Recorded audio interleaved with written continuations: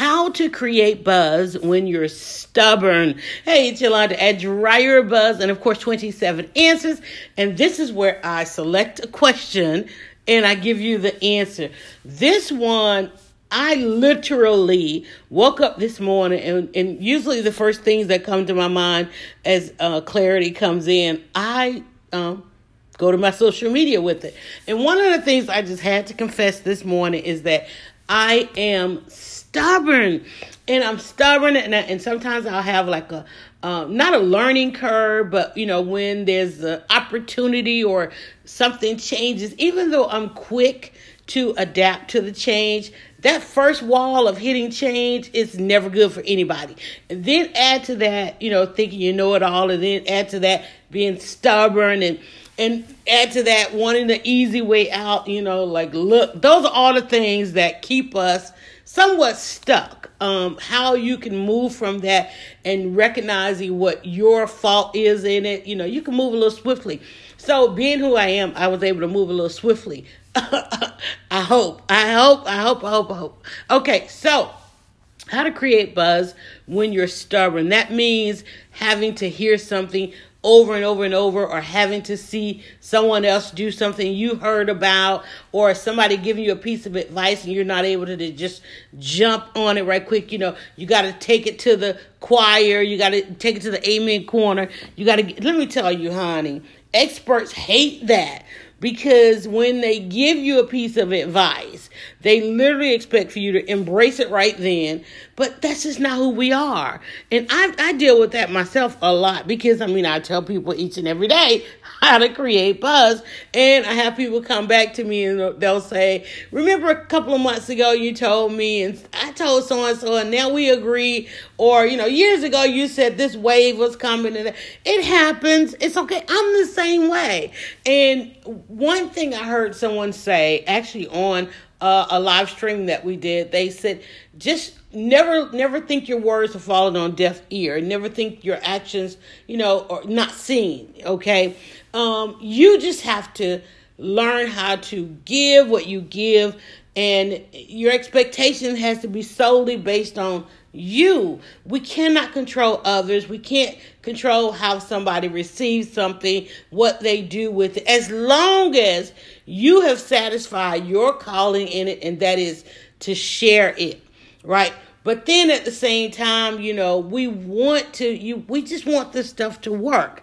I want these things to work, but I know for myself, I'm stubborn. Like, there's an app that everybody's been trying to use, and they keep changing and so forth. And then every time there's a change, we all get stubborn and we walk away and we come back to those kinds of things. It happens. But how much does that play into what you're trying to accomplish or where you're trying to get to? You got to stop. You got to take an assessment.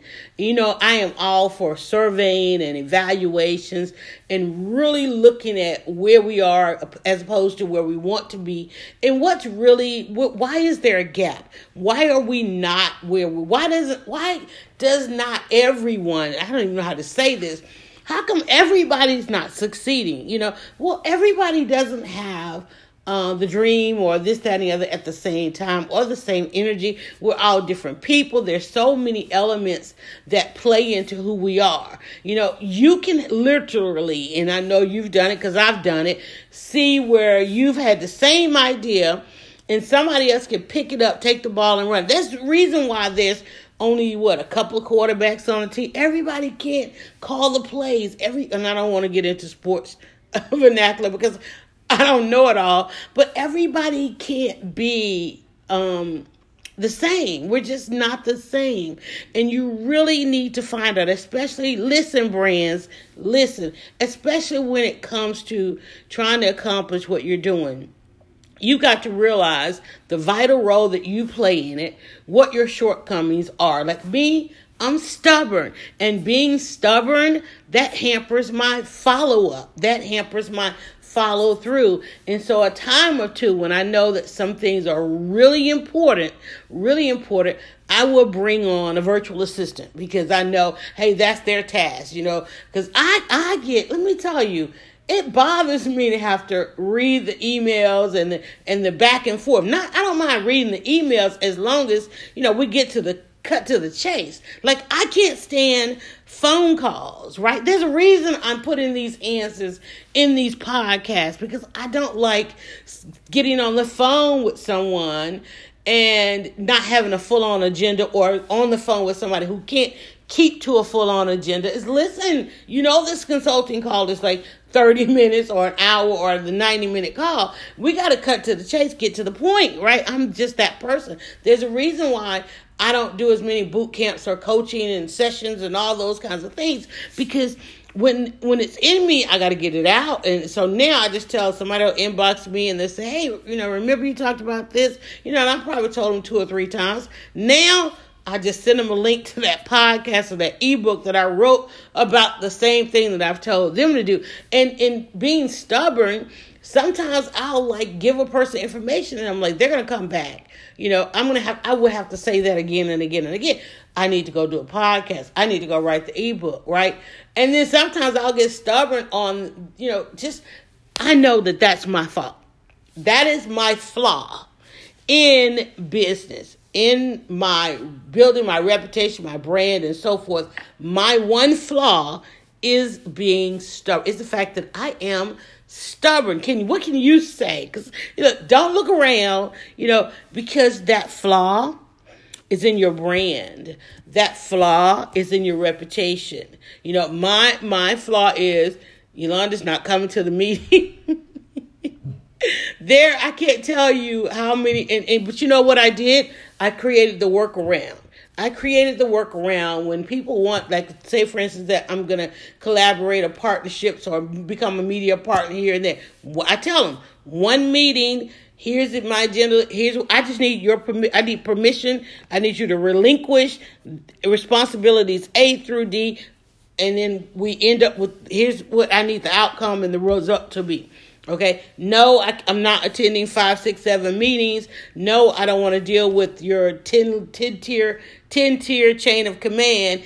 Who's the decision maker on what you need from me? What's the offer? What's the outcome? That's, because I'm stubborn. And I don't like to get dressed, and I don't like to drive across town, and I don't like to sit in meetings after meeting after meeting, because I'm stubborn. Right? That's now at times within the brand, within the business that I'm in, stubbornness, comes with a lot of confidence, because it causes me to be more productive. Okay? So in the business that I'm in, being stubborn, especially when it comes to negotiating, is a good thing. If I was in some other kind of business, okay, it wouldn't be a good thing. And I have been in other industries where my being stubborn didn't work out so well. So it's like, listen, where is it that I need to be? Where is it that you need to be? What's your flaw, and how is that flaw hampering your brand? How is that flaw hampering the business that you're trying to do, or hampering the outcomes? What's your flaw? How to create buzz when you have a flaw. I think that's what we'll call this one. How to create buzz when you have a flaw. I only got a few seconds left to tell you how to go and get more answers. And let me just tell you, listen, when I say filter the entire internet, we have added another few platforms on the podcast level. So where you press play and heard this one, I need you to just simply go back and check out more answers. Of course, you can go over to 27answers.com where all the notes that go along with this, we have them for you. And if you filter the entire internet, you're going to get more answers. What's the hashtag? Hashtag 27answers.